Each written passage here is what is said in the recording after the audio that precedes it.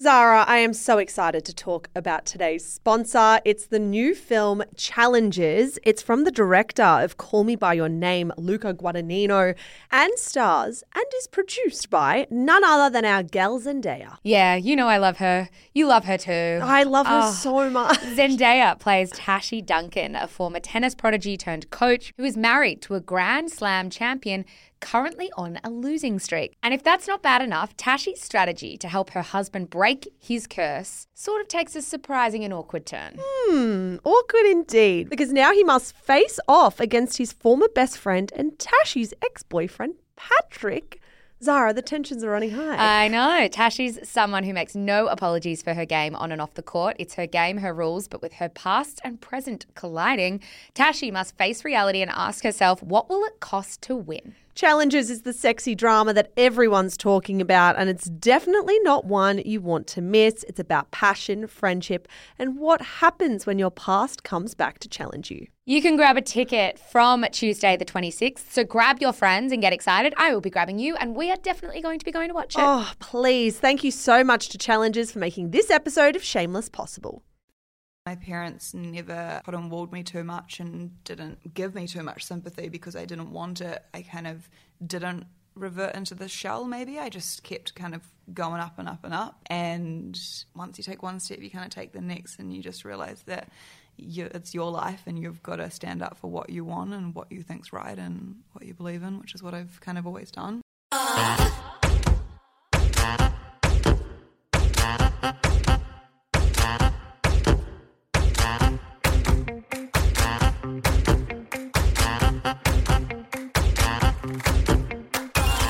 Hello and welcome to Shameless, the pop culture podcast for smart women who love dumb stuff.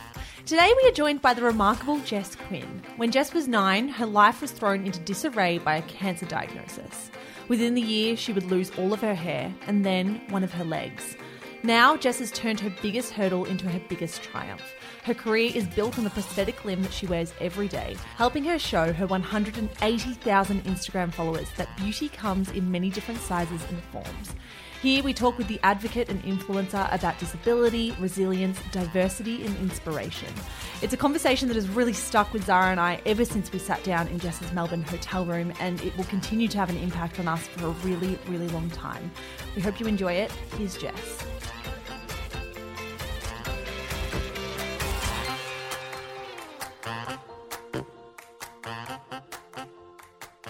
Jess Quinn, welcome to Shameless in Conversation. Thank you. Thanks for having me. It's taken us a while to get this one together because you obviously do not live in Melbourne. No. So welcome to Melbourne. Thank you. I love it here. What do you think of Melbourne? I really like it. Give us like a review. A review from the outside. Yep. Yeah. I feel like I haven't spent enough. I mean, I've been here for 6 days, but I also haven't been able to experience it properly, I feel. Because I've just been so busy with stuff. But I really like it. It's pretty similar to Auckland, I find. It's like Auckland, but bigger. So Interesting. cool. I must say, this is probably going to be really controversial, but everyone's like, the coffee in Melbourne's amazing, and I haven't had a good experience yet. Wait, what do you mean? I know. Where have I you wasn't been sure whether going? I should bring this up or not. Put it all on the table. What's your issue with the coffee? I don't know. I feel like coffee at home's better. Are you like Yeah. a coffee snob? Maybe. There you go. Some people have told me before that the coffee in Melbourne tastes a bit dirty. Yeah, like it's a little bit Too strong. Yeah, it may be like a bit bitter. Or Yeah, I've heard there's definitely a sense of like bitterness to it, but I really Yeah. like that. We just got Yeah. coffee around the corner, Zara. What did you think of that coffee? It was great coffee. Okay, well, we need to give you the name of that cafe Okay. then, and maybe I after need to- this But it was we'll be like... I feel like it was the kind of coffee that you're taking issue with. Like that really bitter Melbourne type of But coffee. I don't- Like you're either into it or you're not into it. That's what Yeah. I think the issue But might I Yeah, don't like maybe. super bitter coffee either, but I still like Melbourne coffee. I must say I had a good one this morning, but I had a latte, and I usually drink black coffee, but today I was like, ooh, I'm going to have a latte. So the yeah. latte was better, whereas the black coffee was just a bit like, whereas I like it at home better. Yeah. And I was quite surprised. I was like, Melbourne's the place to be. And I haven't really experienced the food here, which I'm gutted about because everyone's like, the food food's here great. is amazing. I've just Uber Eats the whole time, which is embarrassing. Not but at I've been all. super tired. But the thing is, when you're working, that's what you want, right? Yeah, and it's so good here. Whereas at home, I live kind of quite far out of the city, so we get like McDonald's and your local kind of coffee club, and that's it. And I'm like, ugh. So here, I'm like, all the Uber Eats, it's so good. Amazing. Jess, we start every interview in the same way, which is to ask, what are you reading, watching, or listening to at the moment? I actually just finished the, what's it called, Michelle Obama book. Becoming. Oh my gosh, it took me a century to read it because it's like it's just massive. But I loved it so much. It's like the length of the Bible, that book. It literally is the length of the Bible, but it was so good. And it's those books you read that you keep picking them up and putting them down, picking it up, and then I eventually got through it, and it was amazing. What was your favourite chapter in the book, or what was your favourite anecdote story? Why I loved the book, I was just so inspired by her as a person. Like the fact that she had this incredible career on her own before she met Barack and all of that kind of stuff happened with all of a sudden being in the White House. She kind of just like took a step back because she knew it was right for not only for her or for him, but for the country, and she knew other people needed that. Like it was just the most selfless act, which I think was really cool. The chapter I found the most interesting was when they actually talked about the White House stuff, and they talk about like I can't remember what they call it, but all the cars they travel in, like a zillion lineup of cars. I can't remember what they call it. Something with a motorcade? Yeah. Motorcade, that's the word. And they talked about how they store his actual blood in the car just in case something happens. So there's like a bag of his blood there, like if there's a shooting or whatever. And I was just like fascinated about how... It is interesting though, the logistics of that. I also really love the idea that her book was released before his. And I think that was very much speaks to like she did do the selfless thing for 8 years, so she can sort of cement herself as a person in her own right now that it's all done. Yeah, it was so... And I think she's done that really well. I think of her as her own person, not as Barack Obama's wife, you know, which is really cool. So I just encourage everyone to read that book. What's her writing like? Is she a good writer? Yeah, I would love to know if she wrote it. You know, a lot of autobiographies are kind of ghostwritten. If she didn't, they nailed her voice. Not that I know her personally, but it sounded so like Michelle I know. So much like Michelle. But I imagine like it sounded so genuine in her tone, and then the other thing was how personal it was, the stuff that you learn about her, which I can't even remember now, but I just remember thinking like, wow, she just, you have to, the book's so thick, she's clearly shared everything. Yeah. But she did, and just did it in such a honest way, even talks about how much she hates politics. And interesting. It was really cool. Are you into podcasts and TV? Hugely into podcasts. TV, I'm getting back into TV. I go through waves. For me, I've had a really busy couple of years, and I've learnt that TV's I like to just watch crap TV. It's the only way I can switch off, so I'm into that. Podcasts are my thing. I always have my little headphones in my ears. What are your faves? What am I? Obviously Shameless. Oh, you don't have to say that. I know I don't have to say that, but I genuinely do listen to you guys a lot. What's the other podcast? I kind of move around. I've been listening to, is it How Stuff Works or... How I Built This? How I Built This, that's the one. The business one. I actually listened to the Bumble one the other day, which I found fascinating. That is such a ripper Her interview. story is incredible. Yeah, really cool. And I listened to the Airbnb one a while ago. I love that. It's a great podcast. But I kind of float between kind of just like generic topics to the entrepreneurial stuff to like fitness, nutrition-y kind of stuff because I'm into that. Yeah, I just float around. Amazing. Jess, our second question is always the same. For you, we'll kind of split it into two halves. What was your childhood like pre-cancer? And then we'll talk about what your childhood was like post-cancer. Pre-cancer, I don't remember too much. It's a funny situation. You know when you don't know what you remember from photos and what you remember from real life? So I feel like a lot of the things I remember have just been triggered from seeing photos. I was a super active kid, so that's kind of largely what I remember of being a kid. I played every sport possible. I was a mad runner. I actually just began competing in running before I found out about the cancer. So I remember being super active. I still have an amazing family. So I was really lucky in that regard. I've got two sisters who are completely my best friends. So that's really cool. But yeah, apart from that, I don't remember a huge lot, and I don't know if it's because of the trauma that I went through or the fact that I was only 9 and less, which, most of us don't remember our childhood in that sense. Surely a bit of both, you reckon? Yeah, probably. What was your first memory of something not being right? There was none really. I fractured my leg, which is how they found the cancer. So life was completely normal until the day that I broke my bones. So, which is quite interesting. And I would love to know if I actually did feel any bits of pain that I didn't realise, because I have no idea how long that was living in there. How did you break the bone? So I was standing on a soccer ball, you just like try balance on a ball, being kind of fun, and just balance on it, and my femur bone snapped in half, which is the strongest bone in the body, which shouldn't happen when you're just balancing on a soccer ball. But I went got obviously admitted into hospital, went straight into surgery, spent about 3 to 4 months trying to heal the bone. They thought it was just a broken femur bone and then realised that something wasn't right because it wasn't healing. So that's a bit of an interesting story in itself, because the fact that a 9-year-old kid could snap her femur bone pretty much doing nothing kind of should raise some red flags that didn't get raised, but people make mistakes. So they find the cancer.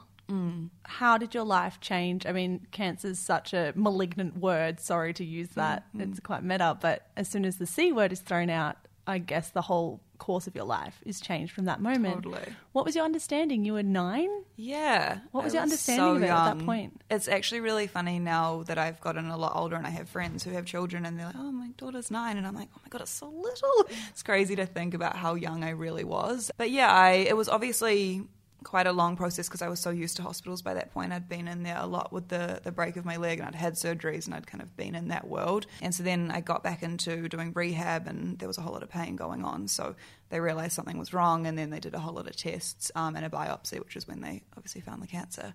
And yeah, I don't actually remember being sat down and told. I don't remember how I felt about it. I just remember all of a sudden I was being treated for cancer.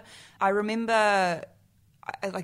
cancer, as you say, is quite a scary word, and right now, if I heard that word in relation to my name, it would be quite scary. But I think as a kid, it was scary, but you don't really understand the implications of what things are going to have on your future. You kind of, like, an hour for a kid is a really long time, let alone your whole lifetime. So yeah, it was interesting. My papa had died of cancer about 2 years before, and my dad had a tumour in his stomach about, a few years before as well. So it was a word that I knew of, which in hindsight I think must have been so scary for my mum, having just lost her dad and now her daughter has the same disease. So, but for me, I don't really know. It's a weird memory. Do you think that your parents were trying to shield much of that from you? Like they took... I mean, you were only 9. They clearly would have taken a lot of the burden. And have you spoken to them since about that time and what they did take on and what they were trying to protect you from? Yeah, I think there's a bit of both. I think they took on so much. Obviously, there's conversations that I will never know happened and they probably don't even remember.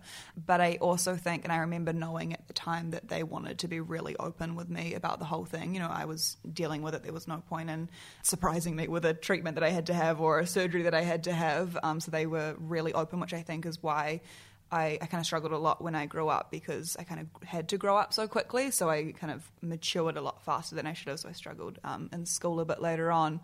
But I think that a lot of that has to do with that, because they just involved me so much in those conversations because they knew that I kind of needed to know. But I think there would have been a lot of conversations that I also probably had no idea about, or kind of got the very basic instructions for. You mentioned before that you're really close with your sisters. You're like best friends. What is that dynamic like when you're the sick kid in the family? Did that, around that time when you were 9 years old, did that cross your mind that a lot of the attention was probably on you, or were your sisters kind of put off by that as kids? Yeah, I mean, they were amazing and they still are amazing. They were so selfless in the fact that they just knew that this wasn't their time kind of thing. And mum and dad were also great at trying to spread the attention where they could, and we had so much support. Like my nana flew up and lived with us for 6 months so that my parents could either be with me or with my sisters. But yeah, I remember it, obviously it was so hard. My little sister was 4, I think, which is so little. My older sister's 2 years older than me, but I remember it just being like every time they would arrive at the hospital, it was just completely normal. Like it was so cool having them around. We would just play the games we would normally play just from a hospital bed instead. But I remember, yeah, they were just incredible. And I never remember them once complaining about having to sit through hospital appointments or whatever it was, which is the coolest thing ever. And I think probably why we're all so close now. But I actually recently, I was trying to find a whole lot of old photos and I found a whole lot of videos, like VCRs. And I managed to download them onto a DVD. So I watched them, and there was this one video. I was really sick in hospital on Christmas Day. It was the worst. I literally nearly lost my life on that day. And there's a video of, I was obviously at the hospital with my dad, and mum had woken up with the girls at Christmas, on Christmas Day in the morning at home, and there's this video, and my sisters wanted to start opening their presents, but mum was like, wait, we need to go take these up to Jess, and like the way she just explained it to them, and they were all just like, oh yeah, you're right, like okay, like just being, it was kind of like being like a ghost in your own life. Like I was obviously alive at that time, but I wasn't in that situation that I would normally have been in on Christmas morning with my family. So I was like watching over and feeling all of these emotions in recent times of what my family were going through, kind of looking from the outside almost. It was really quite an interesting thing to go through, but just seeing how they had to kind of change their whole childhood and also grow up so quickly was, yeah. What's the conversation that is had with you when you know or your parents know that you need to amputate the leg? Like, do you remember that conversation specifically? Do you remember any of that, or do you just remember the aftermath? I remember a little bit of it. The surgery I had, I was the first in New Zealand to have it, so it was a super rare amputation. And It's called a rotation plasty. Yes. Yeah. I would explain it, but it will probably just confuse people so much. People can Googling it. Yeah, Google it. And I think, because I read a caption where you explained it, and I was like, I need a visual of exactly what's happened. And then once you see the visual, it's very easy. It makes sense. Yeah, totally. But it's mind-blowing how that works. But I remember being told that and what was going to happen. I don't remember the moment where it was, okay, you're now going to lose your leg. And I think almost what I was saying before, I was just so used to almost bad things happening. I was in that state for probably 9 months, almost a year by that point. I'd had gone through all the chemotherapy. I had no hair by this point. I think I weighed about 18 kgs. I had a feeding tube in my nose, so life was just that at that point. And I thought later on the decision was made to amputate my leg, but I actually spoke to Dad recently, and I think they knew quite early on that was going to happen, but they had to go through the chemo process just to eliminate as much as they could first. So I remember it being really scary. The day of my surgery, I woke up ready to have my leg amputated, and they had some problems with the anaesthetist, so my surgery got cancelled and postponed by a week, which was horrific. Like, obviously you're about to lose your leg, and then, we're going to do it next week, actually. It's like, cool, I'll just sit and watch TV for the next 7 days. Yeah, let me just chill, totally. But obviously it was a really scary time. Had I gone through it right now, it would have been so much scarier. Kind of what I was saying before, it's just you don't really realize how much something's going to affect your life when you're 9, whereas now I almost know too much that it would freak me out. I mean, being wheeled into the operating room, I was in complete hysterics, so I obviously knew something was going on and I was scared. But yeah, you don't really look so far ahead as to where it could take you or where it could stop you going. It's quite a scary thing. And I think also just being so alone in the situation, given the uniqueness of my amputation, and in a time before social media, I couldn't just look up someone else for rotation plasty. Dad had to go on some forum on MSN or something and find there's a conversation chat of someone who had it in Canada and got in touch with them. So it was just quite scary not knowing what it was going to look like and what the outcome could be. It's quite funny when you think back on life, when something like that's happened and you realise that was you at some point. I look back on old photos and I'm like, wow, that it just feels like a whole nother life, really. What was it like looking down at your new leg for the first time? Yeah, pretty scary. I remember I woke up in the ICU, so my surgery was 14 hours, which is a really long time. And I woke up in the ICU about 4 hours later, once the anaesthetic had worn off, and I moved my foot, which will make sense once you Google rotation plasty, but I moved my foot about 4 hours after surgery, which was insane. The fact that my brain just reconnected my whole body like that when it had been re-rotated is really, really crazy, but amazing. And I don't really remember feeling... I don't remember the feeling, really. I think it must have been really strange. I was fully plastered up, so I had so much plaster on. It was insane. And I had that for about a few months. So I think it was quite weird. It's obviously a strange thing to look at. And I remember, my sisters would come by and they would see it for the first time. There was kind of this process. But I was really lucky to just constantly have so much normality around me. My parents tried to bring so much normality into the situation that was so abnormal, and they never kind of made me feel any worse than I needed to. Not that any parent would purposely do that, but it was just like this conscious decision to just make sure life was as normal as it could be for me. I hate sympathy, that's one thing, and I hate it now. So there was none of that, like, poor you kind of thing. It was just like... Why do you hate sympathy, even now? I think because I've grown up with a lot of it. If I walk down the street and my leg looks very normal, except for the fact that my thigh probably looks like I have a sports bandage on, so I'll get asked at least once a day, why am I limping, or what's on your knee, or what happened to you, or whatever it is. And that's fine, people aren't being malicious. And every time it's like, I lost my leg to cancer, and just the look on their face is just sheer, like, sadness, and they just look, like sympathy, they look kind of, oh, poor you kind of thing. And I've always grown up like that, but I've never seen my situation like that. I mean, I talked about it recently, the word disabled doesn't kind of resonate with me. For me, disabled's a lack of ability, which I don't have. I feel super abled. So I think I've never wanted to be put in that situation where I'm looked upon to be kind of in a sad situation. Like pitied. Pity, yeah, totally. I hate being pitied. So it's something that I just tried to stay away from and project how I wanted to be seen, I guess, which isn't in a sympathetic way. You know, you often see, I'm probably jumping ahead to a whole lot of stuff, but you often see in the media that, you know, people with disabilities are projected in a really sad way, whether it's through a TV ad after they've had a car accident and they're sitting in their wheelchair and they're so sad, and it's not, it doesn't have to be like that, you know, but that's kind of the narrative that society put out. So it's something I've tried to fight against, and I also just, with excuse the pun, but just wanted to get up and stand on my own 2 feet, you know, so I don't want people to be like, oh, let me help you up. Like, I'll get myself up, you know, I'll ask if I need help. So I think that's why I've just kind of always pushed sympathy away a little bit. Coming up after the break, Jess talks about why she started a petition to change advertising standards in New Zealand. But first, a word from our sponsor.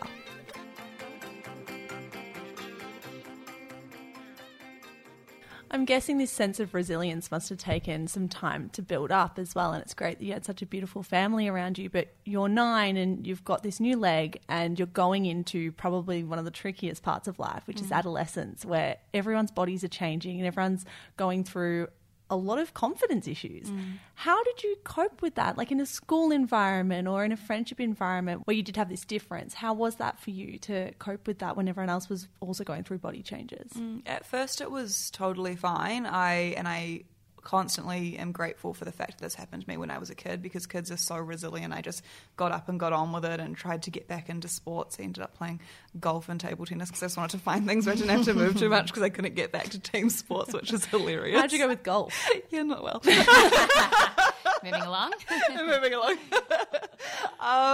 But yeah, I really did. I was fine in the initial phase. I remember getting my first prosthetic and I was just like, oh my God, I have a leg. This is so exciting. But it was more like, oh, I have a leg and now I have to learn how to use it. So there was obviously a lot of stuff I had to go through in that sense. But once I got to kind of, I think it would have been 12, 13 probably, that's when I really just started going downhill very quickly. And I think it was just fully a body confidence, body image kind of issue that I had. Obviously, having gone through what I went through, my leg looked so unusual. It was almost, yeah, it's so strange how it looks, basically. And back then I didn't even have the prosthetics that I have now. So I really struggled, I guess, understanding, who I was in a way. You know, my friends are starting to go to parties and do all that kind of stuff and wearing mini skirts and starting to wear high heels, and I'm just kind of, I can't wear high heels, and I didn't want to wear mini skirts. I didn't wear shorts for the first 8 years of my new life, which, yeah, I think I was about 17 when I put on my first pair of shorts, which is pretty insane. And so in summer you'd wear full-length skirts or jeans? Yeah, or wow. Like, you know, the like knee-length denim shorts, which luckily were like kind of cool back then.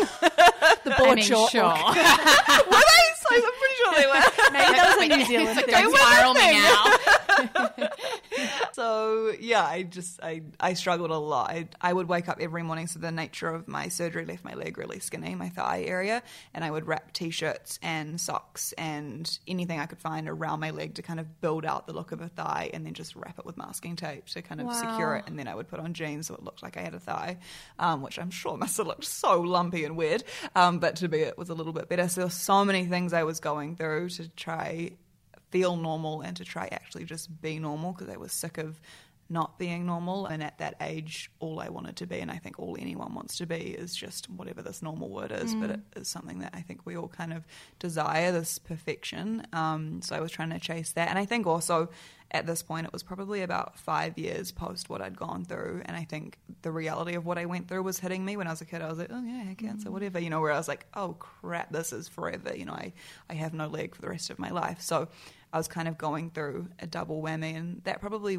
I went through that for about 2 years. I literally cried myself to sleep pretty much every night. And it's funny because I'm no one amongst my family and my friends is this like strong person, and I am, but at the time I just couldn't. I was confident to them and I was confident on the outside, but inside I was just completely hating what I was going through. I do think that's a big flaw in our conversations around cancer, though, and you see this in so many different cases, in that you get cancer, you fight cancer, you beat cancer, and I think a lot of people think that the journey, for lack of a better word, ends there. Has there been other times since that period of being 15 where the reality of the entire thing has set in and you've kind of had to navigate that and work through those things and those emotions and those thoughts? Yeah, I think that was definitely the worst time for me, and I somehow, I don't know how, but I found my way through that, and I just became the most confident person in the world, and I realised that and that's why I talk about beauty so much now, is that beauty is in confidence. When I started being confident about what I went through, I realized everyone else was too, and I kind of projected how I wanted to be seen. So that kind of changed, but especially in the last probably 3 years since I've been kind of thrown into this social media world, and my whole life and career is me telling my story. I do speaking, I do modeling, and I do social media, which all relates around my story, and I love it and it's so amazing, but it's also, I guess, been kind of a form of rediscovery for me, and I've had to go back and, when I'm writing my talks, I'm talking about the stuff that happened when I was a really young kid, so I have to go back in and dive deeper into that. So I think it's brought up a lot more emotions, and I've learned a lot more about what I went through almost because I've had to revisit it because I'm talking about it so much. So that's been a really interesting process. I've burnt out a few times over the last 3 years, and I think I'm not an emotional person, so I won't do an interview and then go cry or whatever because I'm like, ugh, because I don't feel that way towards what I went through. I feel kind of happy about it, if anything, but I think subconsciously it's kind of been almost a reopening of the of whatever I'm reopening. Yeah. So yeah, it's been interesting. For all you do for body positivity and all you speak about it and all you champion it, it wasn't until June this year that you shared a photo of what your leg looks like underneath the prosthetic. And you said it was a big deal for you that you were sharing that photo, and that it's not necessarily what people would think it looks like, and that it had taken you a while to actually want to share that with your 180,000 followers. Why did it take you that long, and what was that decision process like to share that photo?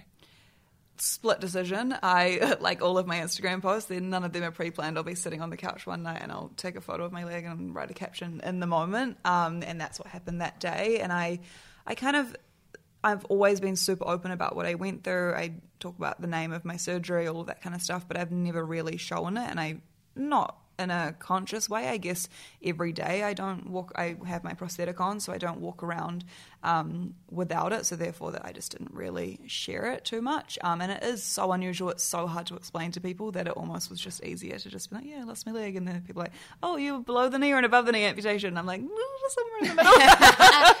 Bit of column A, bit of column B. Yeah, literally.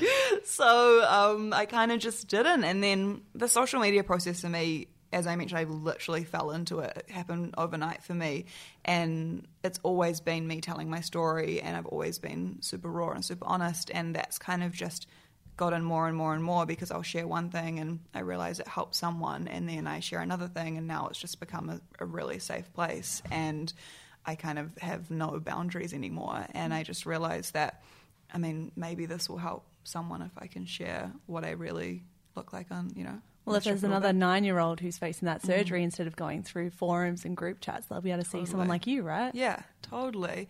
And that's happened a lot. I've been in touch with a lot of families whose kids are having the same surgery, which has been really cool for them to see all the things that I'm doing and know that that's possible. And I'm sure that would have been amazing for my parents had that been the case back when I was sick. And also, for me, it started when I just would show my leg opposed to my leg off. I figured everyone grows up feeling different in some way, so if I can show my differences and be really proud about them, then hopefully they can feel the same about theirs. Even if they have 2 legs, they'll have something else that they're insecure about or whatever it might be. So it's just, that's where I think Instagram and social media can be so powerful. It's just that connection and that inspiration that you can offer to other people. I wanted to ask you about your relationship with your prosthetics. I know I read an interview that you did a couple of years ago where you spoke about you've got your running leg, your swimming leg, your, lifelike leg. And you said also before that you don't identify with this word disabled because you feel incredibly able in almost every aspect of your life. Can you talk about those things together and what they allow you to do in your relationship with them? Because I imagine it's been huge for you. Yeah, it's been really huge in many different ways, learning the technology, understanding that we maybe don't have access to all the technology in New Zealand that is available around the world, and also just not, I was about to say putting my foot down, like actually putting my foot down for what I want. I'm kind of not one at the limb centre to be like, I don't settle. They're like, oh, here's your leg. And I'm like, it doesn't work properly. Why? I've always pushed the boundaries in that sense for myself and for other people as well. And like as an example, I'm supposed to just get one leg, but I was like, well, I need a leg that I can swim in. They were like, no, just take your leg off to swim. And I'm like, well, how do I get around the pool? So I've always pushed the boundaries in that area. And so, I've got multiple legs. I have a leg that I wear every day that looks, about 5 years ago got this lifelike skin on it, so if you see my toes that you wouldn't know which was my left and my right foot. Wow. Pretty much. That's really quite crazy. at the beginning, that was an absolutely, and it still is, an amazing thing to just, sometimes I actually just want to feel human. I just want to step out to also not think about it and to just be me without that added me with the one leg kind of thing, even though I have it. It's just nice to look down and see 10 toes instead of 5. And then I've also realised since getting the Blade, which is my running prosthetic, I got that about 3 or 4 years ago because I wanted to learn to run and try to get back to. I'd always been super sporty. Even since losing my leg, I've tried to regain my strength in so many ways, but running's something I've always struggled with. So I was like, I'll get this running blade. And that was a really interesting process because the running blade, it looks nothing like a leg. It's a carbon fiber tick. It's a spring. Looks pretty cool, to be honest. It's very super cool, and I feel badass. You look like a superhero when you wear that thing. Totally, and I feel like one. I love it so much. But the first time I put it on the gym changing rooms, and I stepped out in the gym because I was going to training, and I remember just feeling so scared because I was so used to wearing a leg that looked so much like a leg that I'd almost lost my own, I guess, reality in a way because not that I was purposely hiding away from it, but for a time I just wanted to kind of feel human. And I've learnt to love that, the blade. And I did Dancing with the Stars last year. I wore that blade for 3 months solid. And I loved that. I'd jump to the cafe in between rehearsals and the leg. And, it just kind of became a part of me. And then I have my swimming leg, which has always had not as nice of a skin on it as my everyday leg, but it had a skin on it. It kind of looked somewhat like a leg. And in recent times, I just told them to take it off, and it's just got a pole on it, which I wear in a lot of photo shoots because for me, it's cool. When I was walking around yesterday in Melbourne, because I had to walk to the fashion show, and I was wearing it, and I actually just felt so cool. Whereas back in the day, I would have felt like almost, people are staring or whatever in that leg, whereas now I'm like, how cool is this? Like, I've got a carbon fiber leg. Well, it kind of is your superpower in some ways because you've owned it so completely. It's like what makes you special. Totally. And it's, I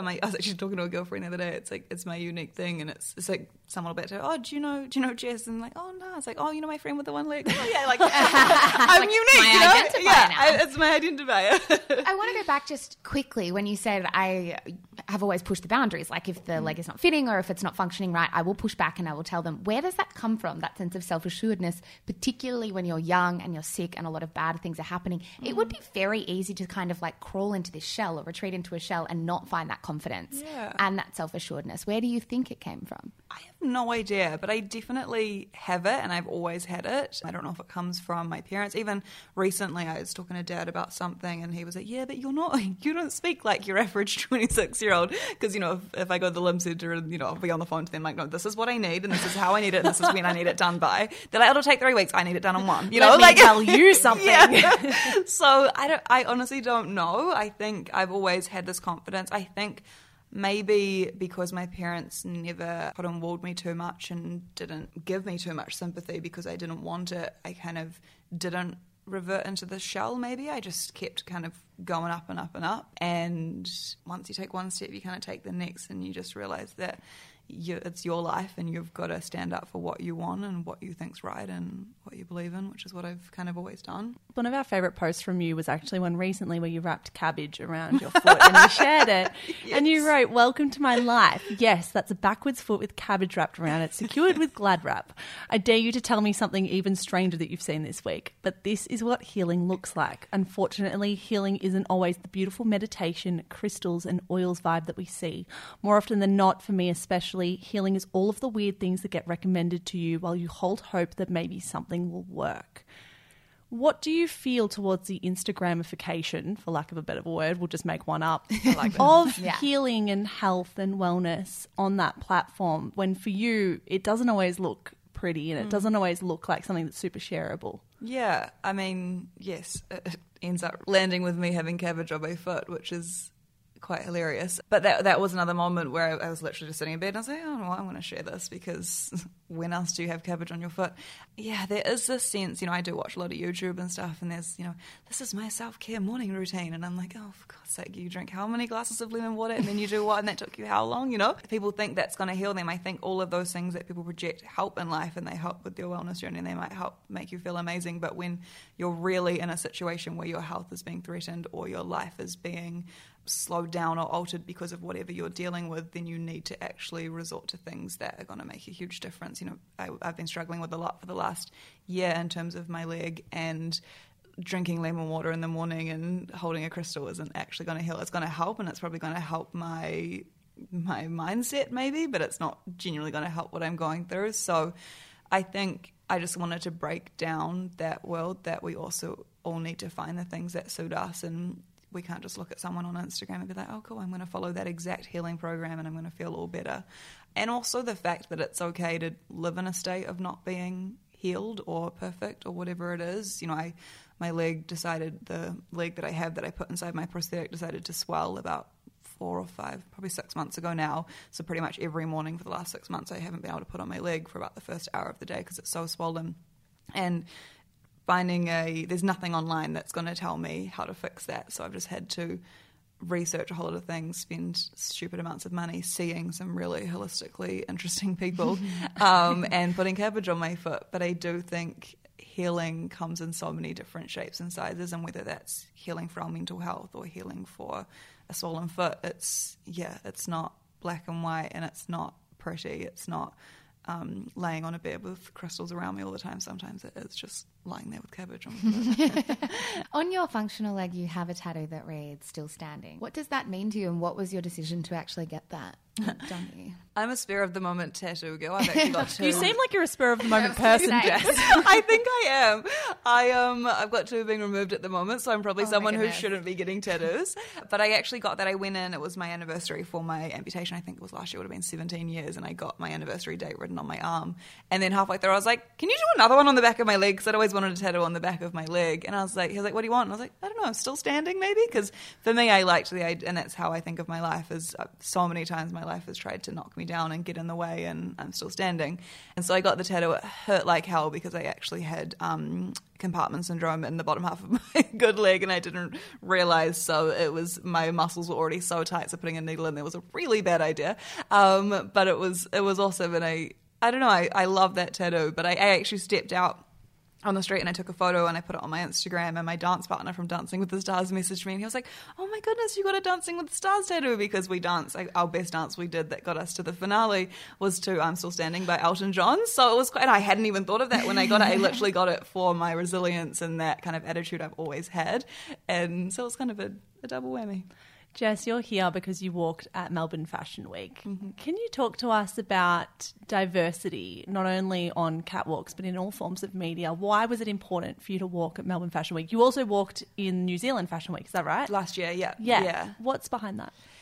Yeah, so I've started doing quite a lot of photo shoots. I got signed to a modelling agency in LA about 1.5 years ago, and recently one here in Australia. And yeah, I think I grew up feeling really different for obvious reasons, and it wasn't until I got a lot older that I realised everyone else grew up feeling different as well. And, quite a cool story was, obviously I didn't wear shorts for 8 years, and when I got signed to my agency in LA, I spoke to my modelling manager over there, who's an incredible plus-size model, and we were having a great conversation, and I talked about how I didn't wear shorts for 8 years, and she was like, "I think I know some other people," and I was like, "Wait, what?" And then so once I got to LA, she had arranged this photo shoot, and there was a whole group of her models who are all really diverse women who had for some reason hated their legs growing up. They had 2 legs, they just hated them for different reasons, whether it was scars or the size or the colour or whatever it was.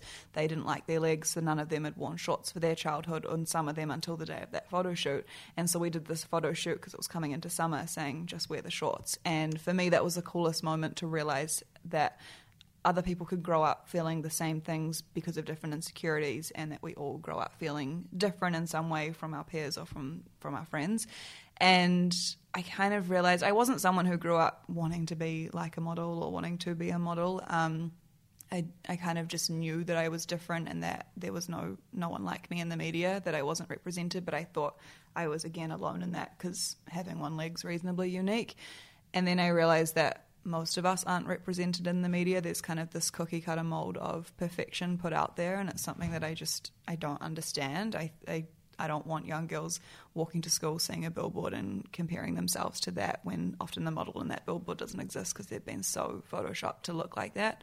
So I just started taking a stand for it. I think I realised I had a really unique image that I could use to take a stand for, that I could do photo shoots with my blade and all that kind of stuff. So I did a photo shoot a while ago, which is what went viral, kind of leading to my Instagram following about 3 years ago.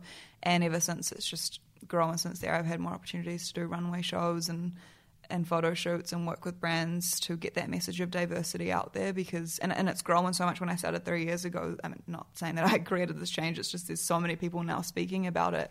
And, 3 years ago, there wasn't that much in the media about diversity, and it was kind of abnormal to see someone, I hate saying the word diversity because to me that's human, everyone's diverse. Humankind, yeah. Humankind, totally. But yeah, it's something that I've been fighting for a while, and I just am using my image to do it. It's not always easy. Walking a runway's not easy, especially when your leg's not working properly and you're wearing shoes that you can't normally wear. But for me, I'm kind of using my image to take a stand for something that I truly believe in, and yeah. You touched on suddenly becoming some kind of social media influencer almost overnight. What has that process been like to have an incredibly personal story, and that personal story being the reason largely that you've gained this incredible following? Has that been hard to navigate, sort of making that, I mean, you said before it's been hard and you've had to dig up a lot of other stuff, but has that been very strange that that's the thing that sort of like catapulted you into almost fame? Really weird, yeah. And it literally, I got 10,000 followers overnight and about 70,000 within 3 months, so it just literally happened. And I was working in a job that I'd spent 4 years at uni trying to get, so it was quite an interesting process to all of a sudden be in this world. And it was at a time when social media influence was becoming very known, and it was, before that you didn't really know what a social media influencer was. It was kind of happening in that time, and it wasn't something that I'd ever aspired to be or do. The world of social media kind of scared me a little bit, and I kind of, I didn't really know how to handle it, so I reached out to get some help and some management because I didn't really know what to do. I didn't not like social media because I believed that there was so much power in reaching people that you can't normally reach from all around the world.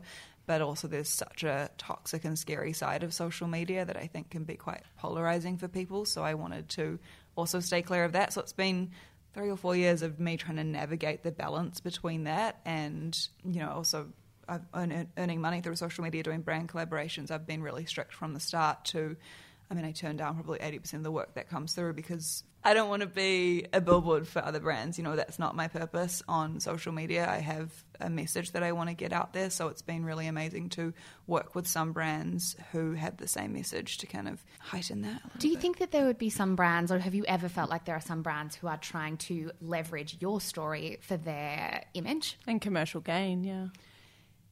Yeah, I've been really lucky with the brands I've worked with. I think there's been opportunities that have come through that I haven't taken that definitely would have gone down that path. And I spoke at a forum the other day with Fashion Week, and we spoke about diversity and inclusion, and a topic that I speak about a lot is the idea of tokenism. And this just isn't in social media, but, the amount of times that I'm clearly the token, tick the diversity box poster girl I'm the for poster diversity, girl, yes, at a photo shoot is quite hilarious. And on the panel, we had a plus size model as well who's gone through the same thing. She's often the token plus size model at the photo shoots.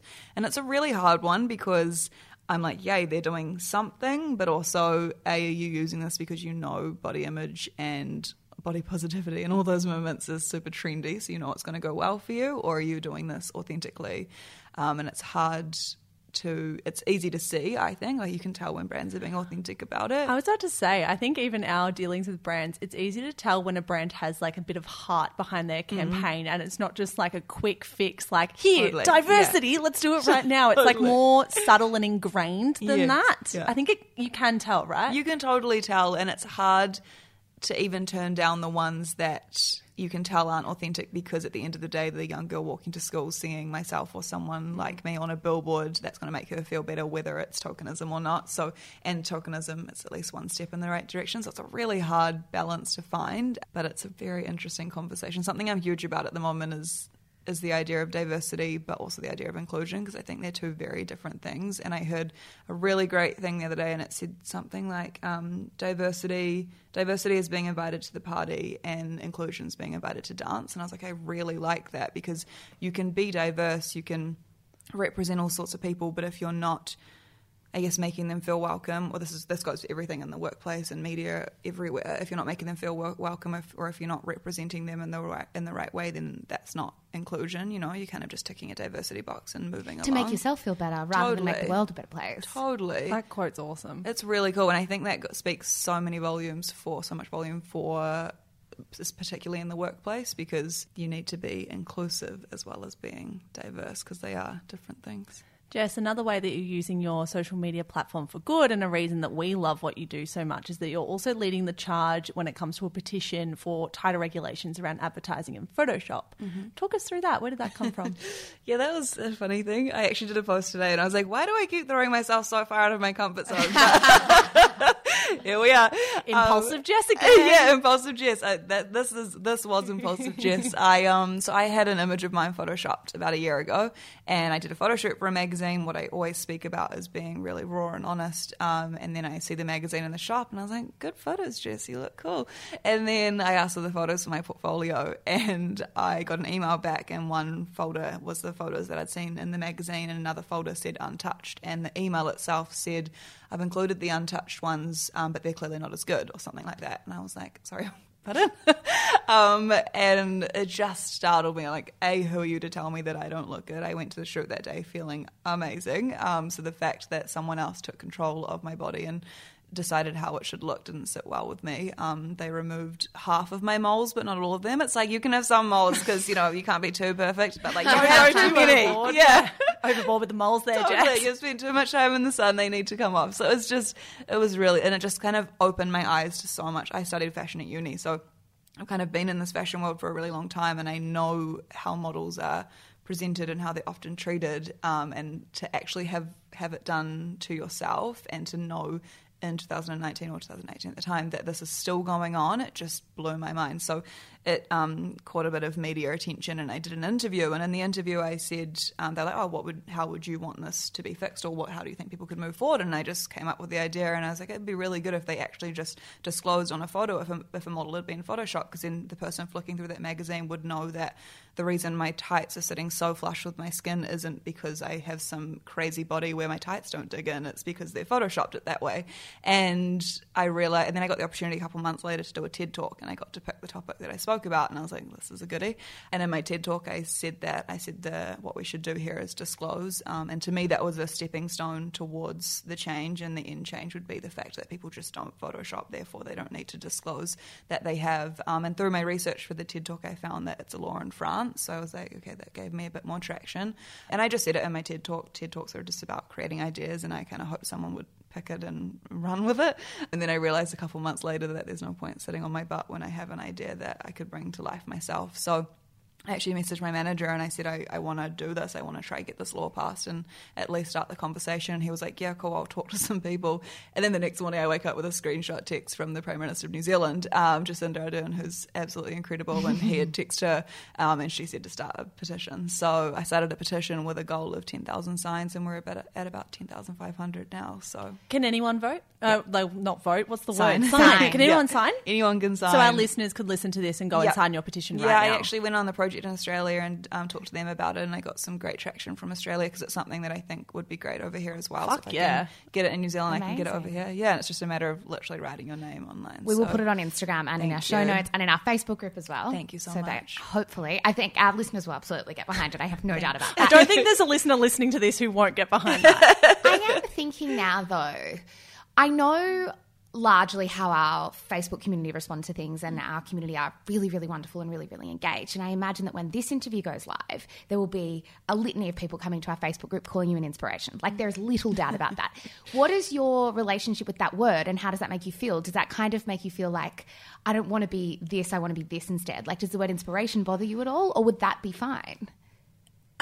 Not really. It's something I'm so used to, I'm almost numb to it? I was going to say numb, but I don't know if that's immune rude. To it, yeah. Immune to it, probably, yeah. Like I've been like that since before I had a following as a kid. People, oh, your daughter's so inspiring. Oh, she's so inspiring. Oh, her story's so inspiring. And I think, I hope this comes out right, but I think growing up, I didn't resonate with it because I was like, I lost my leg and I had cancer, and I responded as if everyone else will. Like, I didn't choose this hand that I got dealt. I just got up and got on with it. And I'm like, I'm not the first person to have cancer or lose a leg. Like, it's, I was kind of reacting to the way that life dealt me how I thought everyone would. And so I thought the fact that I had cancer and lost my leg it was inspiring that I got through that. But I think as I've gotten older, I've begun to realize that what people maybe find inspiring is that how I've responded to it, and I guess my mindset towards it. So I've learnt to be okay with the word. I think at first I was kind of like, well, okay, I just did what I had to do, you know. I just tried to survive. So yeah, I mean, people say all that. I'd rather they say that than call me names. So. I mean, don't call me a bitch. Just call me inspiring. But it is, it is an interesting question, and it is something. I mean, I'll post a photo on Instagram, and probably 2/3 of the comments say the word inspiring in there somewhere. So I am pretty numb to it, but it is also very nice to be thought of in that way, I guess. Jess, we finish every interview with the same question, which is, what does success look like to you? How does success play a role in your life, and what do you want for yourself? Yeah, I think it's so funny. I listen to your podcast every week and I always forget I should have prearranged answers, and I'm like, here I am racking my brain as if I didn't know it was coming. I think for me, success would be creating something bigger than myself from what I went through. I think that's what I really want, and it's why I'm trying to build stuff. I've just launched a brand called All Bodies Welcome Here, because I want to create something that is not just Jess Quinn, if that makes sense. I want something bigger than myself that I can hopefully help a lot of people with, not just through my story, but through what I've learned through my experiences. And to me, All Bodies Welcome Here is about inclusion and diversity and helping people understand that literally all body is welcome here, whether it's size, ethnicity, whatever it is, gender.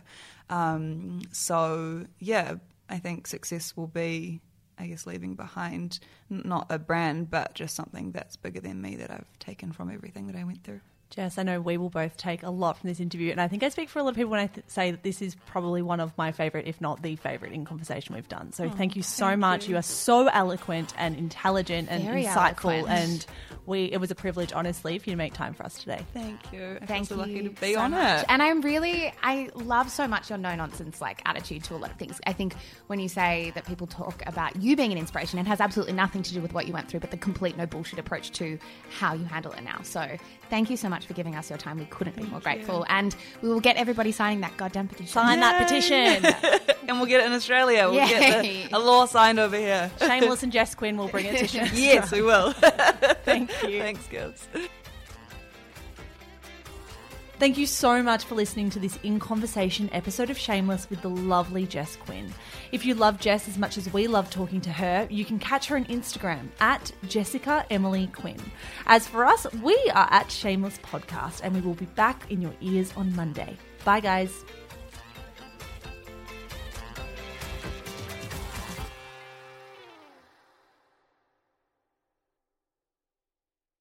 Hello guys, Mish here. I am the co-founder of Shameless Media. Thank you so much for giving us your ears and your mind and your time. We're so grateful.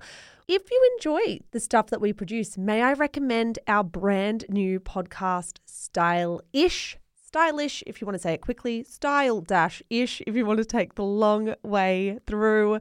It is our podcast for all things fashion, brand, business, and beauty. If that is in your wheelhouse, if you care about style content, you will love this show.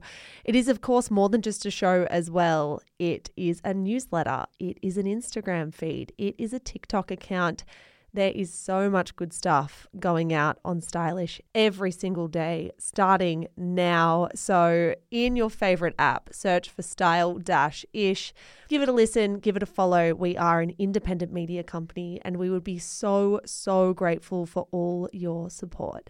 That's all from me, guys. Check out Stylish and have a good one.